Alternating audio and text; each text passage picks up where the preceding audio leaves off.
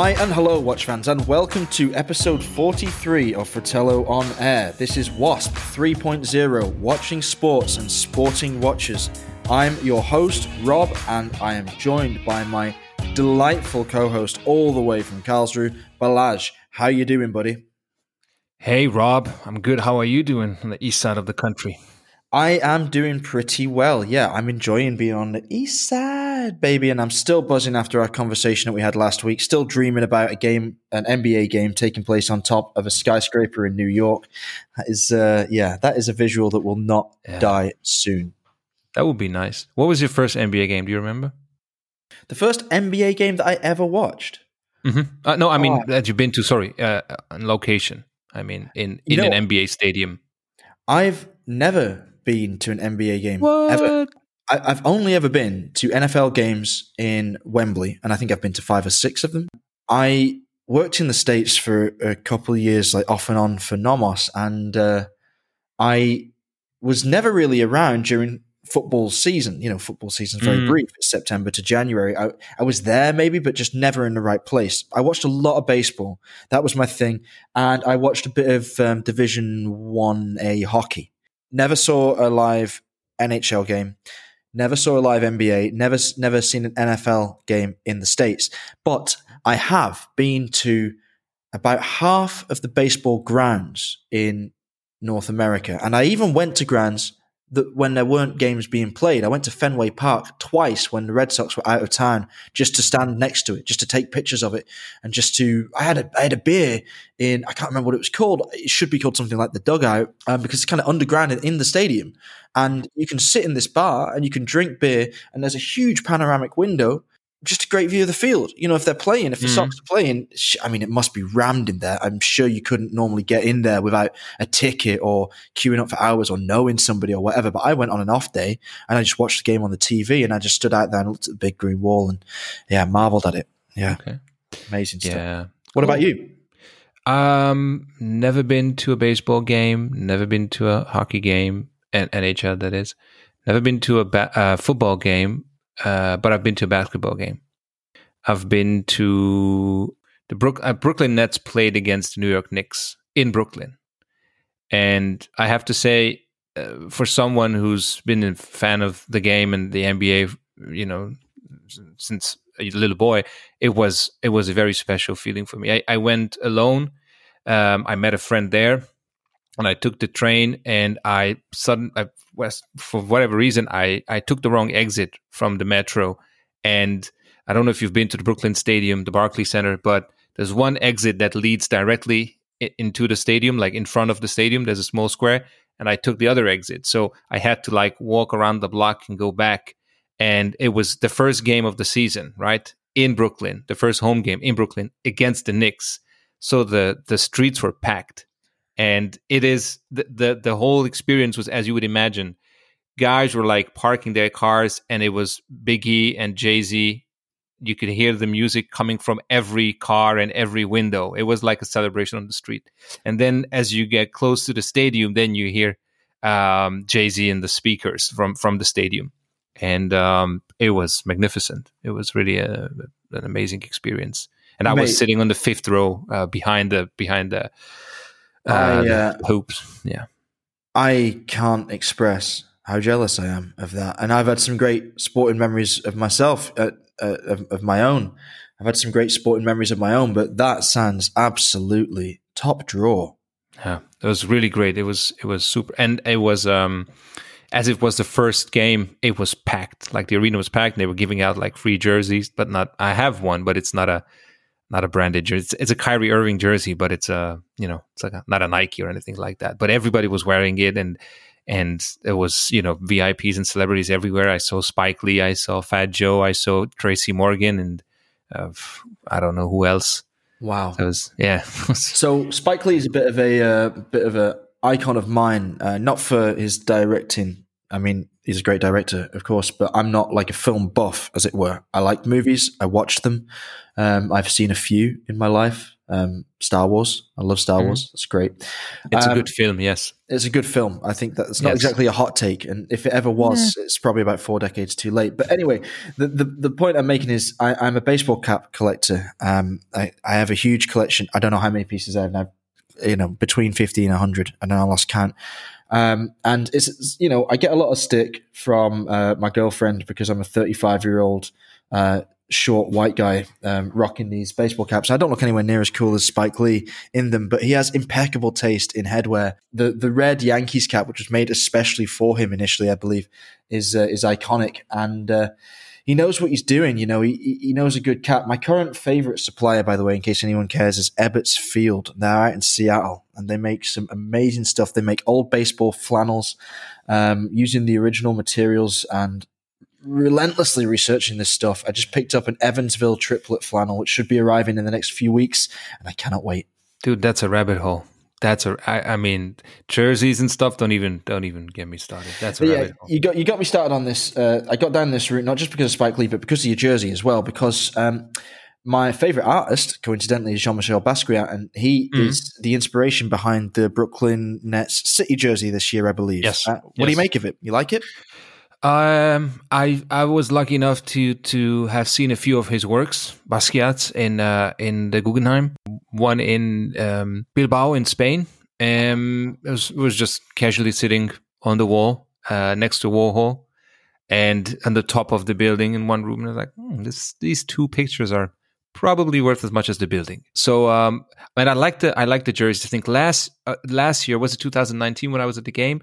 That was the jersey that had the colors. I think it was the inspiration came from this picture of the Notorious B.I.G. wearing that Coogee sweater, with the multicolored, like I know the one. And I think the colors came from that. I could be wrong. And this year's is with the font, and also the colors are Basquiat inspired, who I think was born and raised and sadly died in New York. He was from Brooklyn.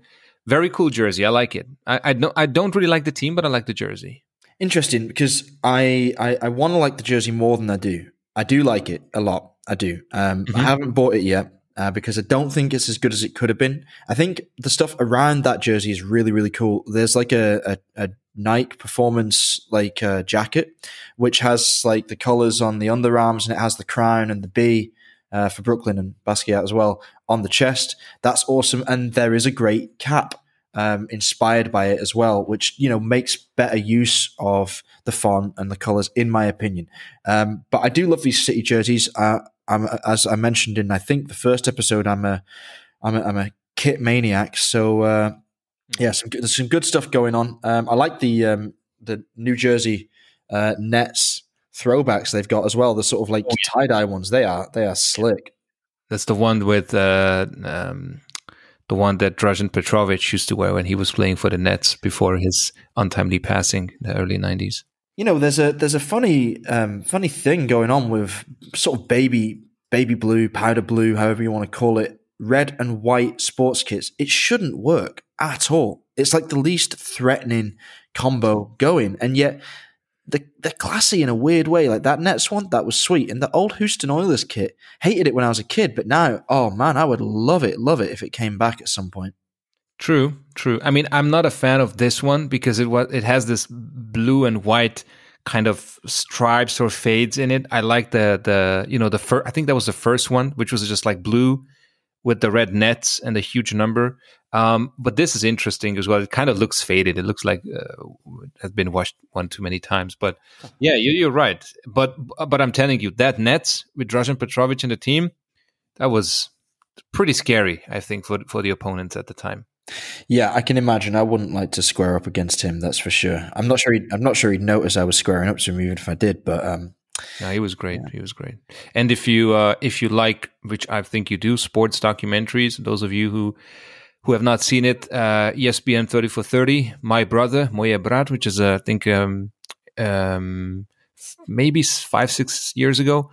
Have you seen it? I have not. No. Okay, so it's 30-for-30, so it's always have super interesting topics, and this is about Moje Brat, as I said, means my brother, and it tells the story of Dražen Petrovic and Vlade Divac at the time of the Yugoslavian war, because Vlade Divac is Serbian and Dražen Petrovic was Croatian. So although they were both Yugoslavians and they played for the same team, right? Then they went to the NBA. Vlade went to the Lakers, I think, and then Dražen went to Portland, maybe, and from Portland to the Nets, anyways. And that's when the war happened, and it kind of divided these guys who used to grow up as brothers and trained together and, played for the national team. And sadly, Dražen Petrovic died, but Vlade Divac was part of the documentary. And in the end, I think he goes to visit the Dražen Petrovic Museum and meets his mom. So it's a very moving sports documentary, not the type of documentary when you hear, what you would think of when you hear the sports documentary.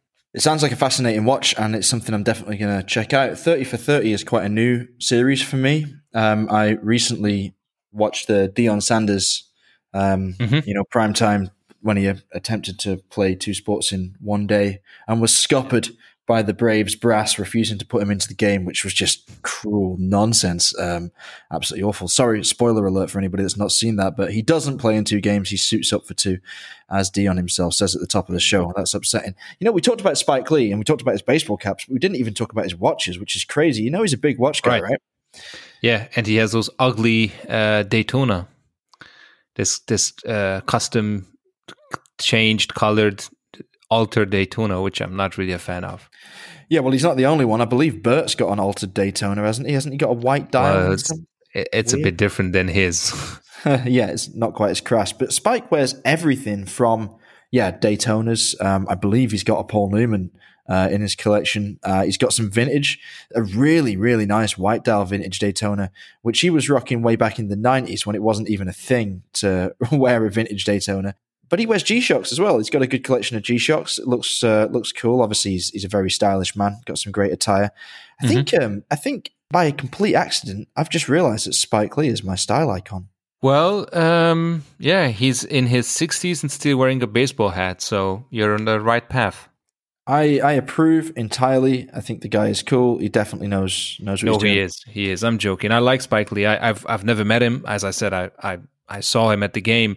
It was pretty funny because right after that was this incident when he was kicked out of the Madison Square Garden, and he said, "I never wanted special treatment. I'm not a VIP," which I can believe. But in Brooklyn, he was sitting right next to the team on the bench, and when the team left, he left with the team in the tunnel. So I don't know if I wanted to walk through the tunnel if they let me, but they let Spike Lee walk through the tunnel. So wowzers! So much for VIP. I know, because I literally sat next to the tunnel entrance or exit, and as the team walked out, he walked out as well, and he gave some high fives. And a cool dude. I like him too, but I think he's cool because what he does really well is he just wears his interests on his wrist, sleeve, jacket, you name it. I mean, after Kobe's upsetting passing in that awful helicopter crash, he turned up to, what was it, the Oscars, I think, was it? Wearing with the purple gold suit, you mean? Right. With a 24 on the lapel, yeah. Yeah, exactly. So for anyone that didn't see it, you should check this out. Just Google it. You'll find it. Spike Lee wearing a head-to-toe purple suit with Lakers gold trim and Kobe's number, 24, one number on each lapel. And do you know what was on his wrist at the time? I think it was a solid gold Daytona, wasn't it? I think it was. Or a GMT? It was a GMT. I believe it was the Everrose root Could have been, yeah. It was the Oscars. It was the Oscars, was it? Good. Yeah. I mean, that's the Everrose. Maybe the full Everrose is a bit much for me, but my favorite Rolex in the modern collection is definitely the GMT root beer. Oh yeah? Yeah. But I want it on a Jubilee bracelet, and I think if I could buy it at retail, if I don't have any modern Rolexes, so I don't have any good feeling built up with ADs. But if I were able at one point to buy a Rolex over the counter and the GMT root beer was available with a Jubilee bracelet instead of a current professional one, I would take it. Yeah, I would pay that money. I love it. I absolutely love it. I like the GMT, the new Pepsi. Yeah, it's a good watch. What I'm interested in, though, is whether they're going to boost the case size up to the 41 of a Submariner. I wouldn't mind if they didn't, to be honest. You see, I like a smaller diameter in theory, but we all know that diameter doesn't tell the whole story, and those slightly slimmer lugs on the Submariner are, for me, quite a massive improvement. True. We'll see. We shall see. We shall see. So, we have a mostly hockey-focused show today, but before we get to the NHL and discuss the standings as they are at the moment, we're going to fly around the NFL quickly. We're going to pick up with a couple of points that we could have touched on last week had time not run away from us. But we've got some new players suiting up for new teams going into the 2021 season. I've just picked my biggest three signings from the last couple of weeks, and I want your opinion of them. First, we're going to talk about Carson Wentz leaving the Eagles and ending up in Indianapolis to start under center for the Colts. Wow, you are a bit non-committal on Wentz. Is it? What is it? I mean, I think this is the best place he could have landed. He's back with Frank Reich, and we think that Frank was the key to the Super Bowl 52 victory. Now it's starting to look a bit more like he was the brains behind it all, and Doug Peterson was maybe a little fortunate to be in the head coaching position there. But if anyone can fix Wentz, surely it's Frank. No. Probably. I mean, I don't know. It's we talked last time about the Tom Brady, Bill Belichick symbiosis, or their combination. I have no clue if that's the same type or it was anything similar than that. I mean, Wentz is a good quarterback. He's a Super Bowl champion, obviously, and Super Bowl 52. I wish him best of luck, but when it comes to his career and whether the coach had anything to do with that or his success, I really don't know. You're the expert. You sound like you're ready to chuck him on the scrap heap. You sound like you think it's a terrible, terrible move by the Colts. Wentz? No. I mean, listen, when your time is up, your time is up. I mean, regardless what's going to happen, he's as I said, he's already a Super Bowl champion with the Eagles. So yeah, but I mean, that's a painful Super Bowl to have won for Wentz. I mean, through like the first, whatever it was before he got injured in that season, 11 games, maybe he was leading the MVP race, and then he steps out of the team entirely. Nick Foles, journeyman the only greater journeyman in the league today, in my opinion, is Ryan Fitzpatrick, by the way, who has played for 8 NFL teams already, and looks likely to sign for his 9th because he's heading out of Miami as far as I know. I mean, Nick Foles takes the Eagles to not just a victory, like a really, really good one. Like it wasn't like he was just a passenger in that offense at all. I mean, he caught a goddamn touchdown in that game. So they were doing all kinds of things, all sorts of wrinkles all over the place. And Wentz is just standing there on the sideline looking on at what could have been his crowning achievement and could have made him a legend forevermore in Philly. And yeah, he was there. He played a huge part in getting him there.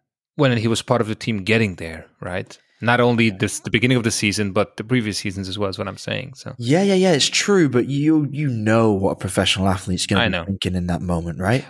Yeah, but on the other hand, would you rather be an MVP without a Super Bowl ring, or a Super Bowl champion without the MVP trophy who was injured during the game?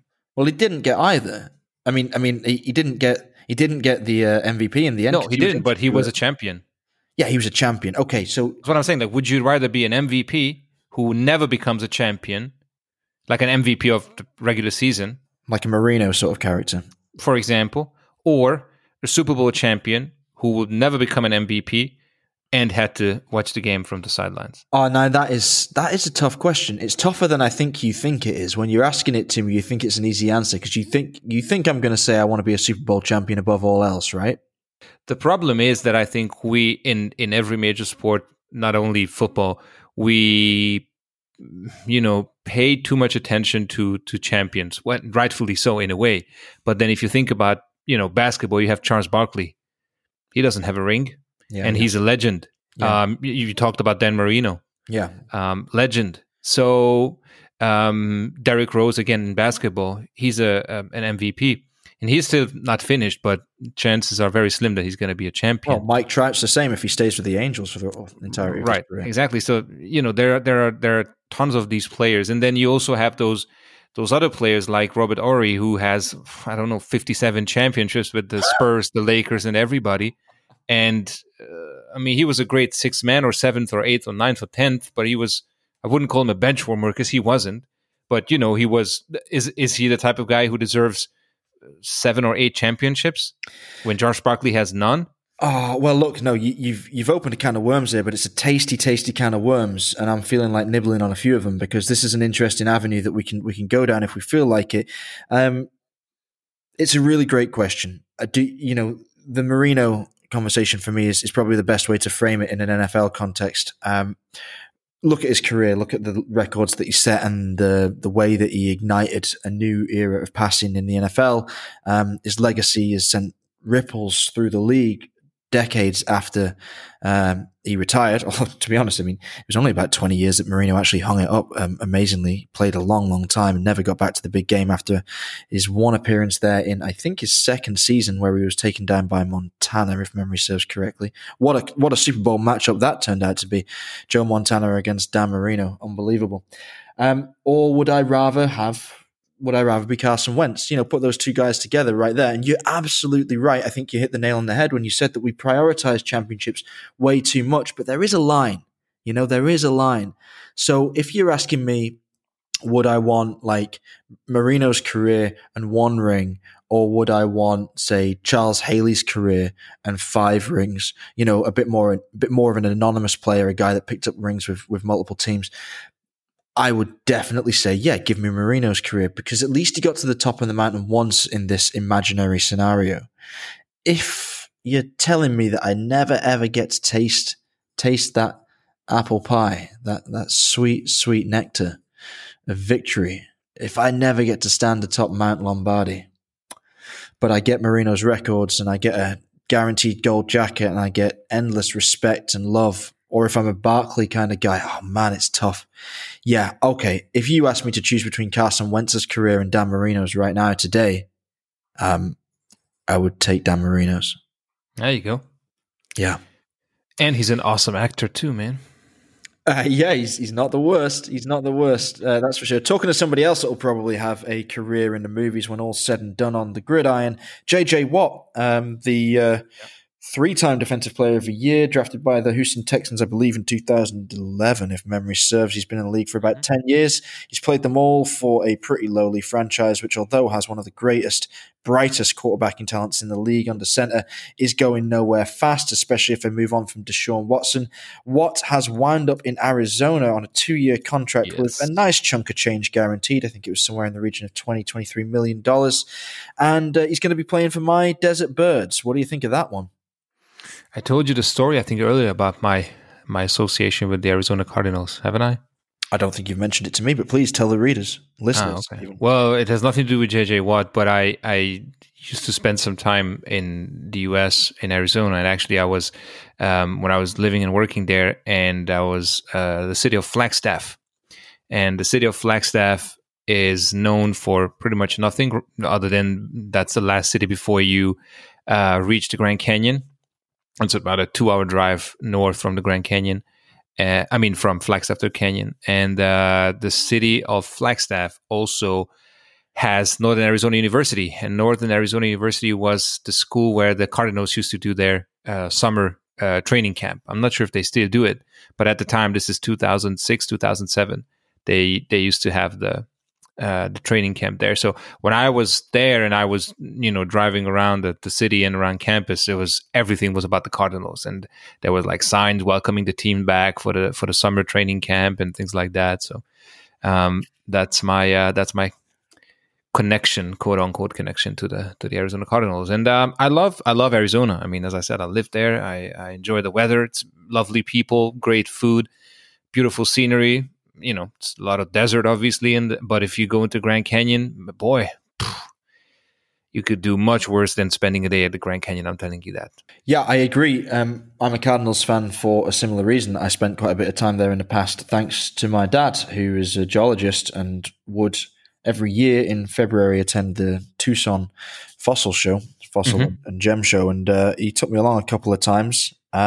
And yeah, I mean, I don't have any family in the States, so I just picked the area that I knew the best to be my football affiliation, and it's stuck ever since, and I followed them through the good times and bad, and I'm hoping that with Watt on the defense, and I assume re-signing Chandler Jones is going to make that front a little bit more threatening. I think he's got quite a bit of gas left in the tank, if I'm being frank. Could be. We shall see. Since you're the expert on the team, I have to believe you. And now we have JJ Watt. Yeah, and I think he's going to make a difference. I think, I don't know, we got out of the blocks really fast last year, and it was promising. I was never really convinced that the Cardinals were going to do any damage in the playoffs at all. With that 7th spot available for the first time, I thought they might sneak in. And in the end, it was ridiculous. They managed to mess it up and miss it and allow the Bears to go in their stead. But no great loss. I don't feel like this was a lost Super Bowl season just past. They wouldn't have done anything against the decent teams. The Packers would have destroyed them. The Saints with Breeze in decline as he was, I think would have handled them too. And the Buccaneers would have shipped him straight out of town. This year, however, I guess a lot depends on how Matthew Stafford settles down in LA, having replaced Jared Goff as the signal caller there. I suppose the Russell Wilson saga could end in a messy divorce, although I still anticipate him to be back in Seattle at least this year. So they're going to be contenders. And the 49ers, in my opinion, they're really one good quarterback signing away from being right up there as a Super Bowl contender again. I mean, they're only a couple of seasons removed from losing a game that they would have won had Jimmy Garoppolo been able to put just one ball on the money deep down the middle against the Chiefs there. So the Cardinals are in a division that is definitely in flux and very hard to read at this point. But I wouldn't rule them out making some noise and perhaps getting in. Like I say, maybe it's a wild card, maybe in that 7 spot. It's a division that should really throw up 3 playoff contenders if everything falls as it should for the teams within the NFC West. We will see when it comes down to it. Okay, last item on the NFL roundup is Big Ben. Big Ben Roethlisberger staying in Pittsburgh. Good decision, bad decision? What do you think? Oh, he's a legend, right? So, what was the team in the 70s? The Steel Curtain? I think was it the 70s or 80s? That was the 70s when it 70s, right? Yeah. So that was something else. But I think, I think when you think of Roethlisberger, you think of the Steelers. So him staying is like, what would have happened to Tom Brady if he stayed with the Patriots. Yeah, it's an interesting one. I mean, holding on to your legends is understandable, and Roethlisberger certainly is that. 2 Super Bowl championships will do that for you. There are a lot of people that regard Roethlisberger as a first ballot Hall of Famer, and I think the 2 Super Bowls will push him into that category, and I think he will make it into Canton as soon as he can, 5 years after he hangs them up. But for me, he's a typical Steelers quarterback. I mean, he's a bit like a modern Terry Bradshaw in some ways. He was certainly better out of college than Bradshaw was. Bradshaw took a while to figure out the game, and then he was very effective, of course, winning 4 Super Bowls in a 6-year span. But Roethlisberger, to me, he's never been quite as stellar as people make him out to be. I think he's durable. He's a perfect AFC North quarterback. He's big-bodied. He's got a strong arm. He can play in the wind. He can play in the cold. He's clearly got a lot of moxie. Let's put it that way. And I think that's really what you need if you're going to be a black and gold QB. You need to be tough. You need to be savvy. And is he the most athletic quarterback going? No, he's not. Has he got the best arm in the league? He certainly hasn't. But bringing him back makes sense. I can't see him playing anywhere else. I don't think Roethlisberger wants to. There's no point now. And let's not forget, the Steelers weren't they 11-0 last year? They completely collapsed down the stretch, but Roethlisberger was doing just fine when he was allowed to play. So who knows? And he's a 17-year veteran. Started in 2004, I think. Yeah, like I say, he came out of the blocks really fast in his early days. I think his first season was 15-1 or something stupid like that. I think he took over from Tommy Maddox. That's a long time ago. I'm not sure if I've plucked the right name out of my brain there, but I feel like he stepped into the lineup unexpectedly early and was great off the bat. And obviously, they really battered the Seahawks in Super Bowl 40, and then they got lucky against my Cardinals in Super Bowl 43, in my opinion. And now, if we're talking about watches. His name is of Swiss origin, as far as the legend's concerned. Is that true? I actually did not know that. I always found it odd. Yeah. as far as I remember, I think I either he said it somewhere or I read it somewhere that his name is actually Rötlisberger is of Swiss German origin. Obviously on his father's grandfather's great grandfather's side. And this, like, I think he said that the city, they can actually trace back the name to the actual city or village in Switzerland, and it's like a very small farming village in like central Switzerland, where his ancestors are from. So obviously Swiss German part of the country. Interesting stuff, and he does look a bit like a Swiss German farmer, in fairness to him, especially when he's got his beard on. Since this is a Watches and Sports podcast, let's just touch in with Big Ben's wrist. Any idea what he wears on it? Oh, no, but I have a friend who is from Pittsburgh, and this friend this friend of mine used to work in retail, luxury watch retail. And this friend of mine also told me that they had football players coming in the shop buying watches from them. But I can't remember if his name, like Rötlisberger's name's ever been mentioned. I'm gonna wager that it wasn't, because probably not. Maybe a Panerai. I can imagine these guys usually rock a Panerai. That would look cool. That would definitely suit him, but it isn't a Panerai. It's nothing so luxurious. Far from it. Okay, in fact, wait. Wait, no, don't tell me. Don't tell me. No. I'm going to tell you. Swiss, all right, Swiss brand? No, not Swiss. No. German? Definitely not German. Okay, has to be then Japanese. Well, you're probably close to where it's actually manufactured, but it isn't a Japanese. Isn't a Japanese brand. No. What? What could it be? What else is there? There is, of course, not the possibility. Swiss, not German, not Japanese. It could be American, like a Timex or something. Now you're talking. But I think that you're probably going down the wrong track. You're making an assumption that I haven't asked you to make at all. Big Ben doesn't wear a luxury watch. He wears something very practical. Well, like an Apple Watch or something? Exactly. He wears an Apple Watch. In fact, he loves it so much, he wore it on the sidelines and was fined $5,000 for wearing it. Oh, yeah? Yeah. It was actually news, believe it or not. So, but they don't fine OBG for wearing that orange Richard Mille, but they fine him for wearing an Apple Watch. What? Well, I mean, he did get in trouble for it. Yeah, OBJ did get in trouble for that Richard Mille. But I think, I mean, different kettle of fish. That watch was worth $190,000 or thereabouts, I think, which is pretty crazy. And it's totally in violation of the rules. So yeah, true. He deserved it. But yeah, Roethlisberger wears an Apple Watch, and he seems to like it very much. And I believe he just paid the fine. Why not? Why wouldn't you? When you're Ben Roethlisberger, you can get away with it. So yeah, good to see him back in Pittsburgh. I think you never know. Don't count out the old dog yet. He might turn it all around, but he's got to get past the Ravens and the Browns first, and the Bengals aren't going in the wrong direction with Joe Burrow under center. So we'll see how that pans out. Talking of Sports Time Pennsylvania, let's flip this over to the NHL and have a look at the Penguins. So the Penguins in this year's realigned divisions of the NHL are in the Mass Mutual East Division, along with Washington, the New York Islanders, the Philadelphia Flyers, Boston, New York Rangers, New Jersey, and Buffalo. They are flirting with the fourth spot in the Mass Mutual East, which is the last playoff spot. 4 teams from each of the 4 divisions will make it through to the playoffs. There will be a champion from each division, which will effectively take part in the semifinals for the right to contest the Stanley Cup, the grand final of the National Hockey League. Do you think that Pittsburgh are going to get their act together and make it into the playoffs, or what?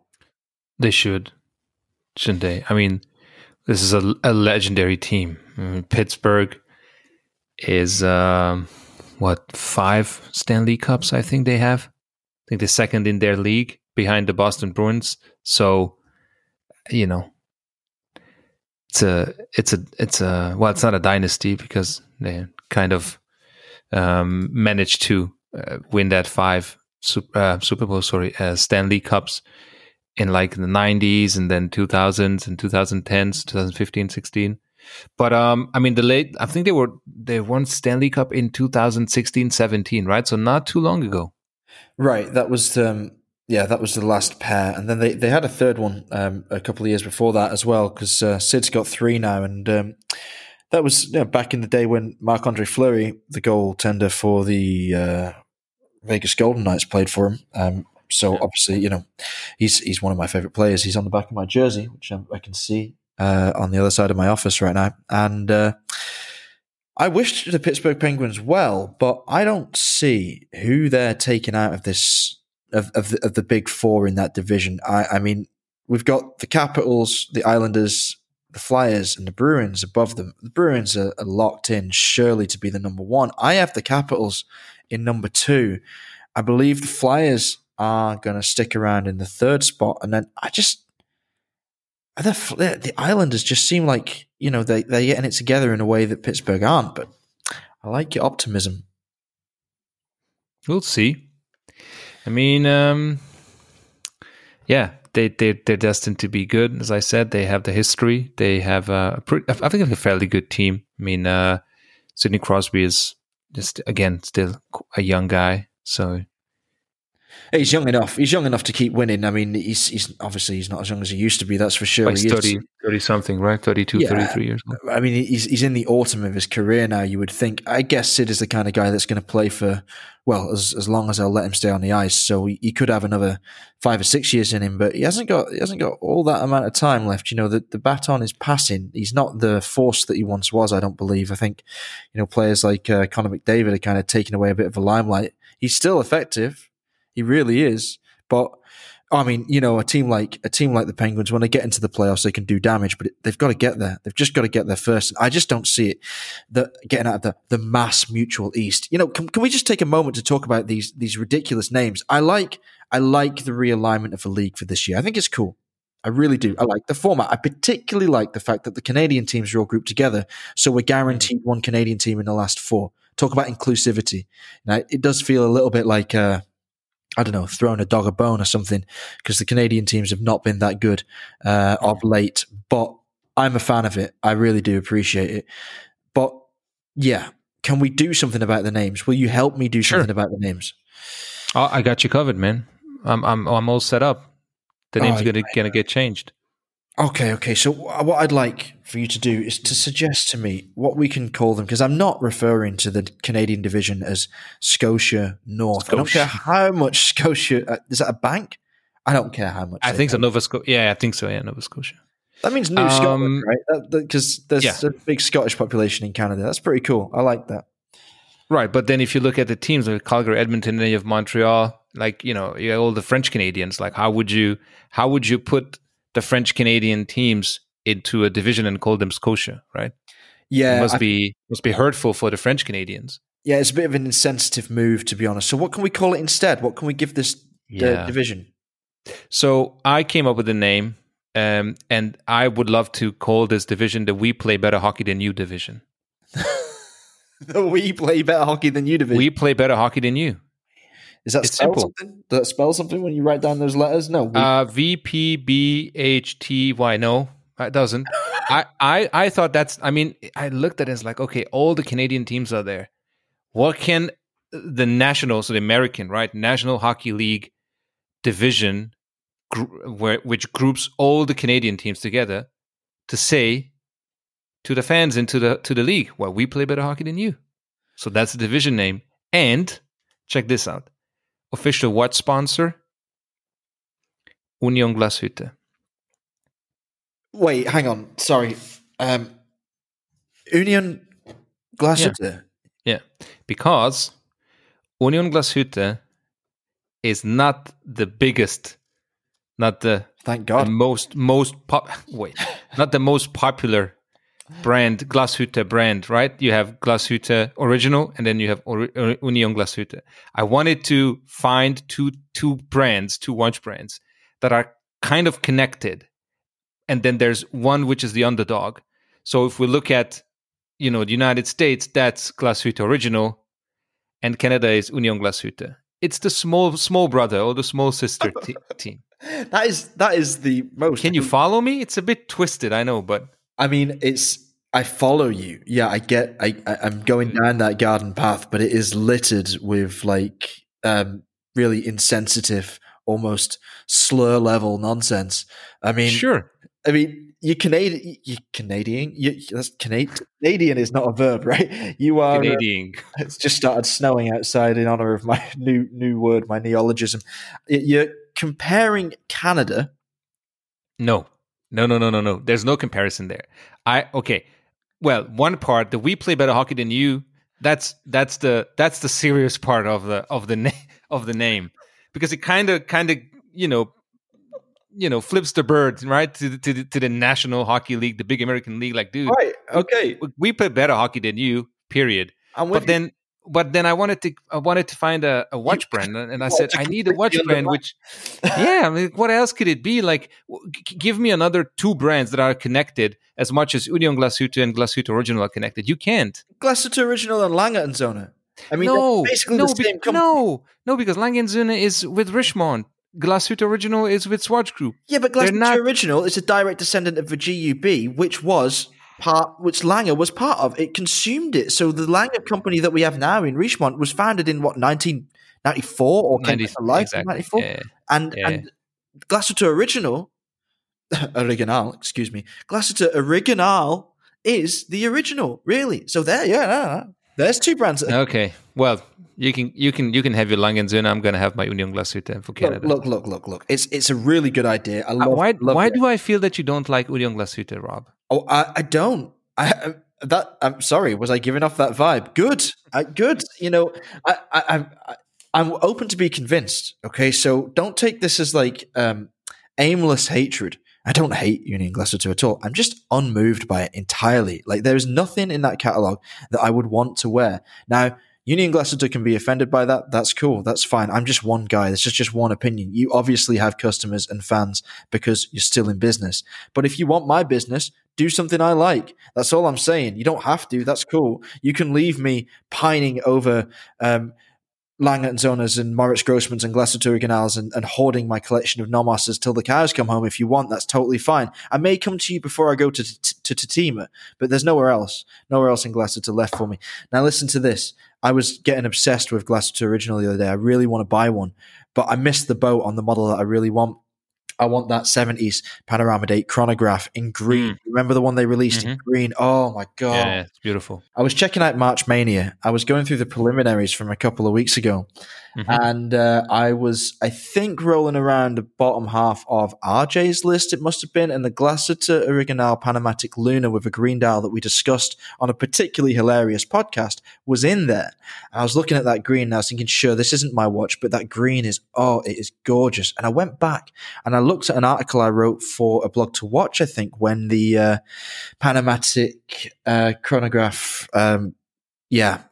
70s edition was released with the green dial, and I just fell in love with that piece again. It's so nice. But I contacted Glashütte Original directly and I asked them, do you have any of them? Blah blah blah. I just had this sudden rush of blood to the head. I thought, I'm just going to pull the trigger on it, whatever, I need it. It's amazing, and they are long gone. So, tale of woe. I'm particularly sensitive about Glashütte Original for exactly that reason, which is why the whole Union thing, it just came at a bad time for me. I'm sorry, Union Glashütte. I respect you. Do your thing. Sell to your people. That's fine. I'm not one of them right now, but if you want to change my mind, go ahead. Well, but then we can agree that obviously Lange is bigger than Glashütte Original, which means that we can then still go with Glashütte, but not Union Glashütte, but rather Glashütte Original as the official sponsor for the We Play Better Hockey Than You division. I am entirely down with that, 100%. Perfect. The only other alternative I could think of for a sponsor would maybe be Yema, because they're French, and we've got all the French guys in this division as well. Yeah. No, let's stick with Glashütte. Yeah. Move on to the next division. Move on to West. Okay. We're going where? We're going West. Okay, this is my Honda. Division. The Honda West. I mean, this reminds me of like a Street Fighter character for some reason. Like E-Honda's like I don't know, bastard stepchild or something. E-Honda. What do you mean? E-Honda, that was his name, wasn't it? The guy, the sumo wrestler from Street Fighter, right? Oh, could be. Oh, wow. I don't know. Slap Attack. I remembered all the names. I wasn't allowed a console when I was a kid because my mum thought the games were too violent. But I used to go around to my best friend's house and watch him play. Just watch him play. He did have 2 controllers, but he didn't let me. And he gave you the box. Yeah, he gave me the box. He let me look at the box. I was an expert on like the background of all these games and whatnot, and the stories behind them. But I rarely got a chance to bash the buttons myself. Anyway, right. Honda West. What the hell are we going to call this thing? Well, if the Northern Division is the We Play Better Hockey Than You division, then the West Division has to be the You Don't Want to See Our Electricity Bill division. And the reason for that is because some of those teams are coming from, states that are really, really hot average temperature. So imagine the electricity bill on those stadiums that they have to, have this cooling system over, just have them constantly on running Anaheim, Arizona, Los Angeles, San Jose, St. Louis, Vegas. I mean, what's going on, man? This is, that must be a crazy electricity bill. So You Don't Want to See Our Electricity Bill is the name of the West Division because of all these teams residing in states where the average temperature is 25 and above. I love it. I absolutely love it. Yeah, thank God for Minnesota in there. Minnesota's there's state. one. What a great state. But the rest of them, yeah, you're right. I have a real allergy to hot weather hockey teams. I'm a Vegas. So you're not a West Division guy, then I have to say. Well, Vegas are my team. So yeah, there's that. There you go. There's the juxtaposition then. Yeah, I'm contradicting myself. I think it's because and Mike won't like this, but I can't stand hockey teams from Florida. I really, really can't. I'd never been able to. The Panthers, that jersey, that sweater they wear is just gross. Like that logo, what the hell are they thinking? It looks like a soccer logo that's just been blown up to a comically large size and just slapped in the middle of that jersey. Oh, it's a mess, absolute mess. I can deal with the San Jose Sharks for some reason. I think because a shark just makes me feel cold.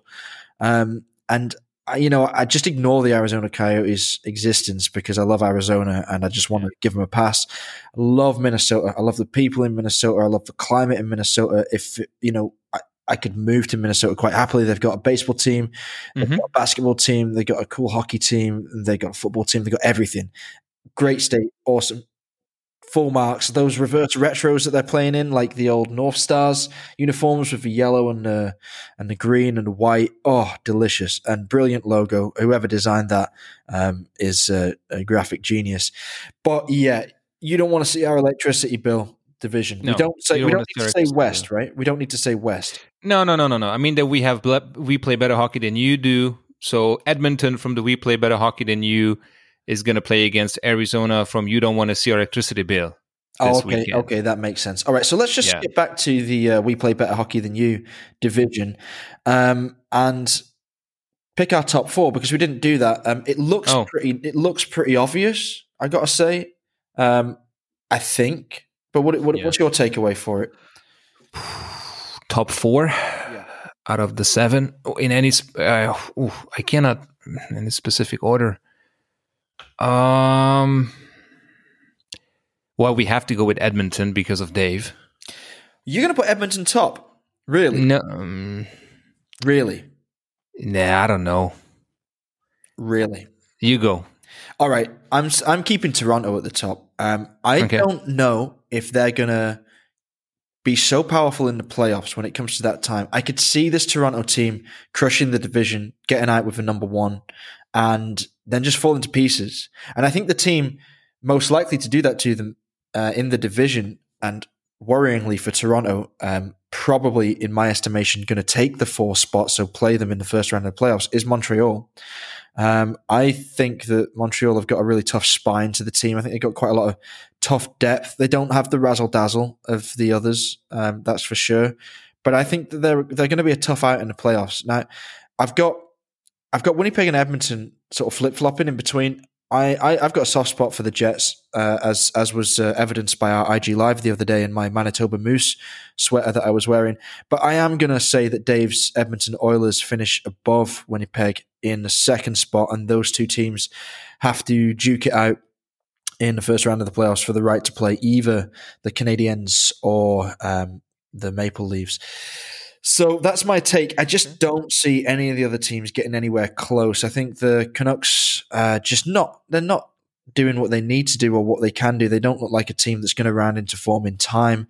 I think they have a better squad than the Flames and the Senators, but they're just not going to get there. They're not going to get back into the race. So that's my feeling there. How do you feel about it? You comfortable with that?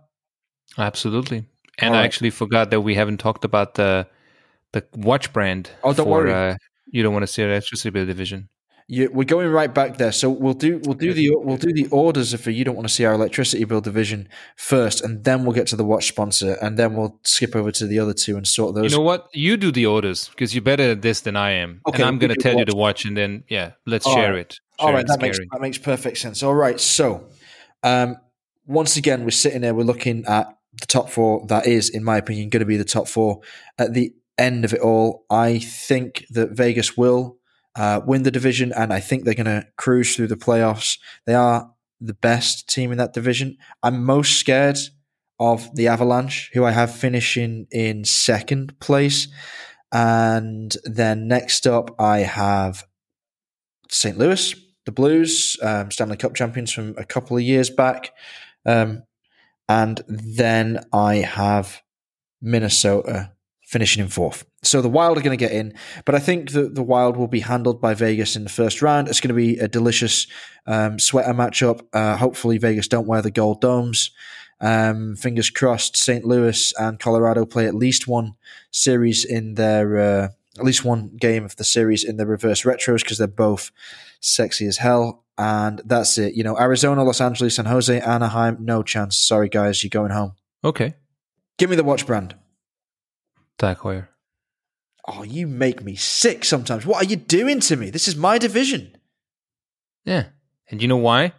Why? Because look at this division. You have a team from California, and one from Arizona, one from Colorado, another one from California, one from Minnesota. You have St. Louis. You have Nevada. It's a mix, just like Tag Heuer's catalog. It's a mix of everything. It's not streamlined. It's like we have leftover teams. Oof, we forgot about the one in Nevada. That's fine. Put it in. We have some in California. Nah, it's fine. But we have this one from Minnesota. Just add them into it. It's like Tag Heuer catalog. Why? Oh, we have something expensive. Ooh, we have something cheap. We have something quartz. We have something mechanical. We have something for 800. We have something for 15,000. All right. Okay. I like your impression of Tag Heuer. That is incredibly amusing. And I might sort of cut that out and use that as a little sound drop later on in the podcast. But aside from Minnesota, okay, yeah, maybe St. Louis and Colorado are a little bit too far east as well. But I mean, this division makes about as much geographical sense as. Yeah, aside from St. Louis, aside from Minnesota, and aside from Las Vegas. So it doesn't. It's fine. It's a mix because you have to somehow group them. But what I'm saying is you have teams from pretty much all over the place, just like Tag Heuer has watches in pretty much every price category and Okay. Movement type you want. Funny guy. Yeah. Which watch would you go with from the top of your head? Top of my head. You thought about like a diver because most of the states are like hot and like nice weather in the pool, but that would be boring. Yeah, that would be boring. No, I would go for a Hublot. I can see that. And I do that because I have, like I say, I'm personally like attached to Vegas. Every time I was working there for Nomos, I went to the Forum shops at Caesars Palace, I trained the Tourneau team out there. And right across the road or whatever it is from Strip. In the Strip, it's because it's downstairs, it's inside. So I don't know, like it's the walkway or the corridor or the right across from, let's say, facing or almost facing the Tourneau is a Hublot boutique. And I went in there and I was sort of playing a game with myself, like fantasizing that I just won big on a roulette wheel or something. And I thought, what would I buy? Like if I really wanted to just shift a load of cash to Hublot. And I tried on a Unico all white ceramic bracelet, Big Bang. And the Big Bang was one of my favorite watches when I started watchmaking. It was one of the first like wild out there pieces, which caught my eye, and it was for many years my favorite. And I still have a soft spot for Hublot now, and I often defend them. I always take Hublot articles off the hands of the rest of the team who aren't quite as keen on the brand as I am. Talking of crazy, crazy brands that I love, this is a sad thing actually. HYT. HYT, RIP. HYT, RIP. Yeah. Just a word to the team over HYT. Thank you for giving me my first taste of real on-the-road watch journalism back in 2015. The company flew me out to Sardinia. We were supposed to take part in RC44 yacht race that weekend, but the wind was too high, so the race had to be cancelled, unfortunately. But you gave us a wonderful, wonderful weekend. We got to take a yacht out onto the Med and jump into the water wearing the new limited edition HYT, or at least I did that after checking with Vincent whether it was water resistant. I still remember his face, his mood dropping as I launched myself off the back of the yacht, and turned to grin at him with this $50,000, certainly not water resistant watch on my wrist as I plummeted into the Mediterranean. And good memories, good times, good people, great food, and sad to see it go, because HYT was always right near the top of my list. When people ask me for my favorite brands, I would say it's Lange+Söhne and it's HYT. And you couldn't really get further apart in terms of the products that were turned out there, but we got true tradition and true innovation, really, really, really credible innovation that obviously couldn't survive these times. Right. Let's see that we'll see a comeback soon. I hope so. Yep, and if they're looking for a spokesperson, I'm available. I have very reasonable rates, despite what my Tinder profile says. I don't have a Tinder profile. I really don't. I mean, I do, but yes, you do. Do I? Am I still on there? Have you found me? Let's move on. Right. So farewell for now, at least, to HYT. Please don't let this be a sign of things to come. We need the innovative brands to be supported. Let's move on to the Discover Central League. That sounds like a instruction. Discover Central. The Central Division. Yeah. I don't like it. I hate this division as well, actually. Only Nashville and, okay, Detroit are cool, but only Nashville and Detroit stand out as good teams to me. I hate the rest of them. Hate them with a passion. Yeah. So I kind of agree with you. And the name of this division, in my opinion, is Detroit & Co. Cool. Very cool. Yeah, you know what I did this morning? I watched the first episode of Scrubs. I was in bed and I thought, it was early. Girlfriend was getting up ready for work, so I had some time to kill for once. And I thought, I'll just go trip down memory lane. And of course, Perry Cox, my favorite character in that show. I think everyone's favorite character, right? He was known for wearing a Detroit Red Wings jersey because he's mates with one of the players. In fact, he wears his mate's jersey. I think Chilios. Chris Chilios. Yeah, Chilios on the back for most of the episodes that he's seen wearing that awesome sweater. One of the best in the league for sure. Yeah, absolutely. So Detroit & Co. Detroit & Co. I mean, the only team worth mentioning is Detroit. Yeah, I'm a big fan of country music and loved my time in Nashville. Only a brief stay, and I can't wait to go back. I think I was asked in the Ace List live with our good friend Alain Ben Joseph from Ace Jewelers in Amsterdam, where I would travel to right now if I could. Were there no restrictions? And my immediate answer was I'd go back to Nashville. Definitely. I definitely love that city. I could spend a lot of time there. I could live there. Okay. So yeah, the Preds have got some love from me, but the rest of the division is toilet. I hate it. I hate the Lightning. I hate them. Yep. And they are the current Stanley Cup champions, and it makes me angry because they should never, ever have been playing against the Dallas Stars for that title. It should have been my Golden Knights. It's devastating to see the Lightning win again. Tampa Bay, for goodness sake, stop winning everything, man. It's just getting annoying. Right, so anyway, as much as I'd love to drop Tampa Bay right out of the top four and say they're not going to make the playoffs, that's obviously nonsense. They will. They're a great team. I think they'll top this division, actually. And in second place, it's really going to be tight between Carolina and Florida by the looks of things. I fancy the Hurricanes to outlast Florida. I think they are a more mature side, let's put it that way. And I hope they wear their sweet third jerseys a little more often with the Hurricane flag logo on it. That's pretty cool. But you can't get much better than the Hartford Whalers reverse retros that Carolina have got. It's a massive, massive shift from their current colorway back to that glorious Connecticut-based color scheme that even the Mr. Hockey himself, Gordie Howe, was rocking all those years ago. But that's a sweet jersey. Florida Panthers, awful, awful logo. Stupid to have a hockey team in Florida. I hate it so much. They're going to finish third. But I've got a big curveball for you right now. So I think that the Dallas Stars are going to climb all the way back to relevance. Now, they have been trailing the rest of their division for quite a long time, simply because, thanks to COVID restrictions and the problems Dallas has faced throughout this period, they have played far fewer games than every other team.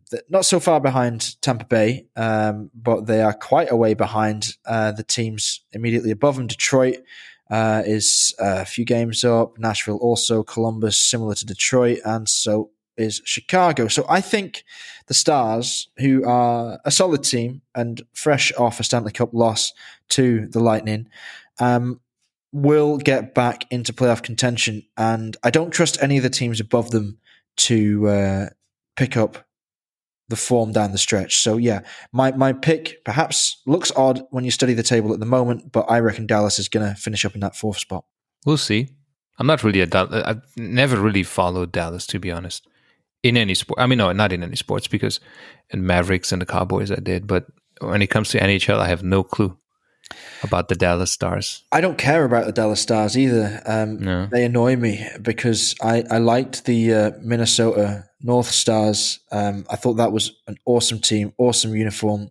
I collect hockey pucks as well. My thing was to buy a hockey puck from all of the cities I've been to. I'm not allowed to buy them until I've been to the city. So I have most of the league.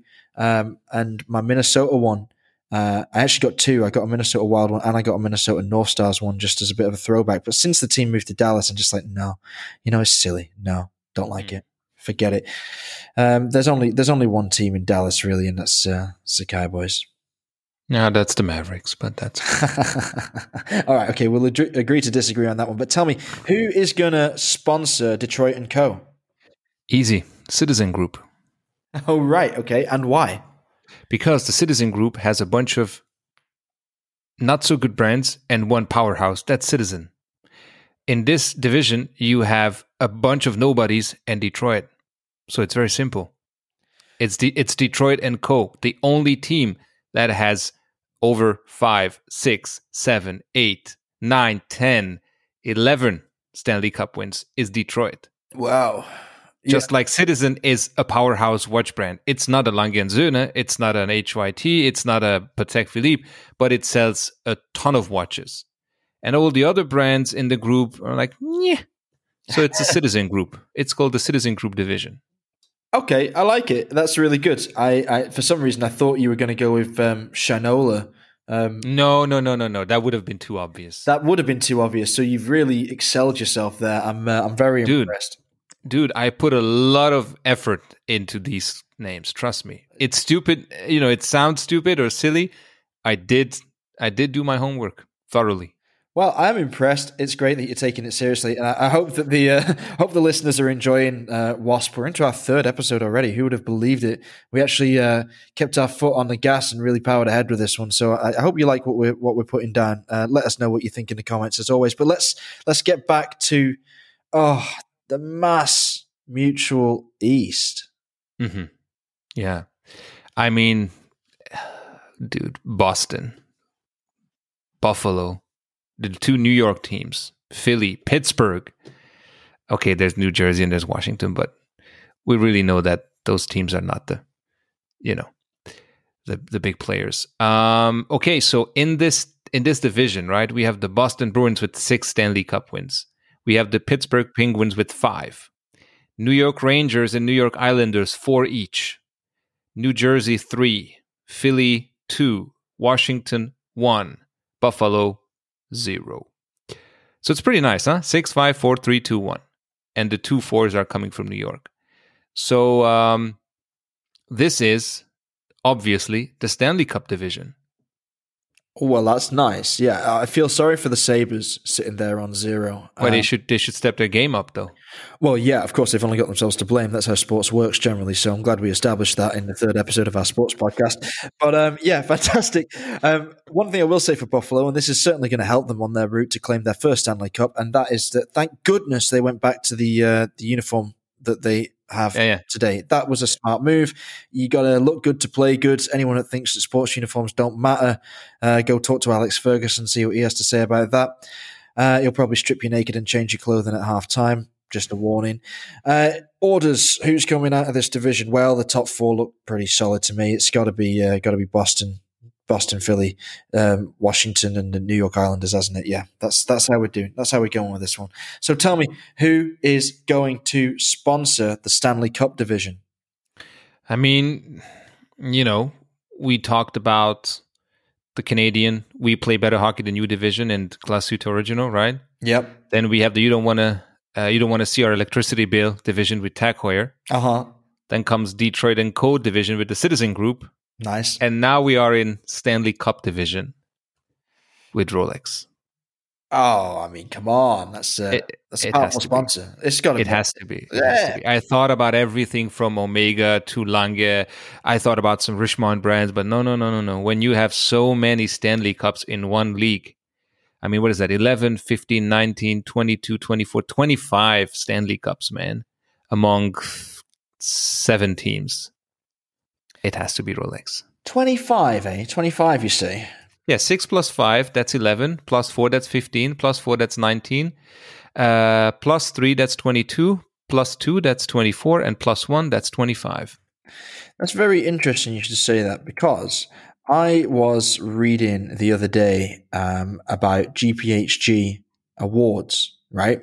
And who's won the most. So, of course, Rolex doesn't really go in for this kind of thing, but the number 1 overall, do you know who it is with 14 wins? I vaguely remember you might have mentioned it before, maybe in a live. I can't remember. I do touch upon it occasionally because I like stats, of course, and I don't really rate the GPHD as a hugely important competition because of the way it's conducted and how the voting goes down and whatnot, and the money that brands have to pay. But I like it. I want to be invited. You're an Academy member as well, aren't you? No, I'm not. I don't think RJ is, but they haven't asked me yet, and that's why I am too. Oh, very nice! Congratulations, lovely. That's why you're there. That's why you get invited to these big fancy events. I'm too much of a hellraiser, obviously. Audemars Piguet, top of the pile, number 1 with 14 wins. Yeah, I can see that. I can see Audemars Piguet sponsoring the Stanley Cup division. I can see that definitely happening, but it won't because it's Rolex. Fair, understood. And Rolex haven't entered the GPHD for over a decade, so there's probably a reason why they don't feature anywhere near the top. The list I'm looking at here goes down to 17th place, and that's Seiko with just 5. So, when it comes to manufacturer wins, of course, rather than like just straight up watch awards, and Rolex does feature in the joint 10th spot with 6 awards alongside Patek Philippe, who also haven't entered the GPHD for 10 years and more, and Chanel, who also has 6, which I think is quite well deserved. Chanel doesn't get as much love as it really, really should do, in my opinion. Yeah, but that 6 comes from recent years, right? Right. So the we know 6, why. Yes, absolutely. The 6 that Rolex and Patek picked up were many, many years ago, and the competition has moved on significantly since they departed. So we have our 4 new names. We have the We Play Better Hockey division. We have the Detroit and Co division. We have the Stanley Cup division, and we have the what's it called? You don't want to see our electricity bill division. You don't want to see our electricity bill division. Okay, great. And we have our division champions lined up as Vegas, Boston, Tampa Bay, and Toronto, with the other teams following in their wake. So exciting stuff. Nice roundup of the league at the moment, how it's going. Of course, we're about halfway through the season now, the shortened season.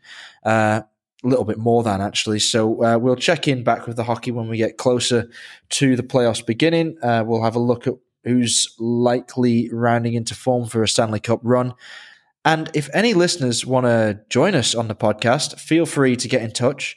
You can give us an email or drop a request into the comments and we'll contact you directly. If you've got a Fratello profile, we've got your email address. So go ahead and sign up for one if you don't already, because that's a good thing to do. You can leave comments. You can build your own watch collection online and interact with other users a lot easier.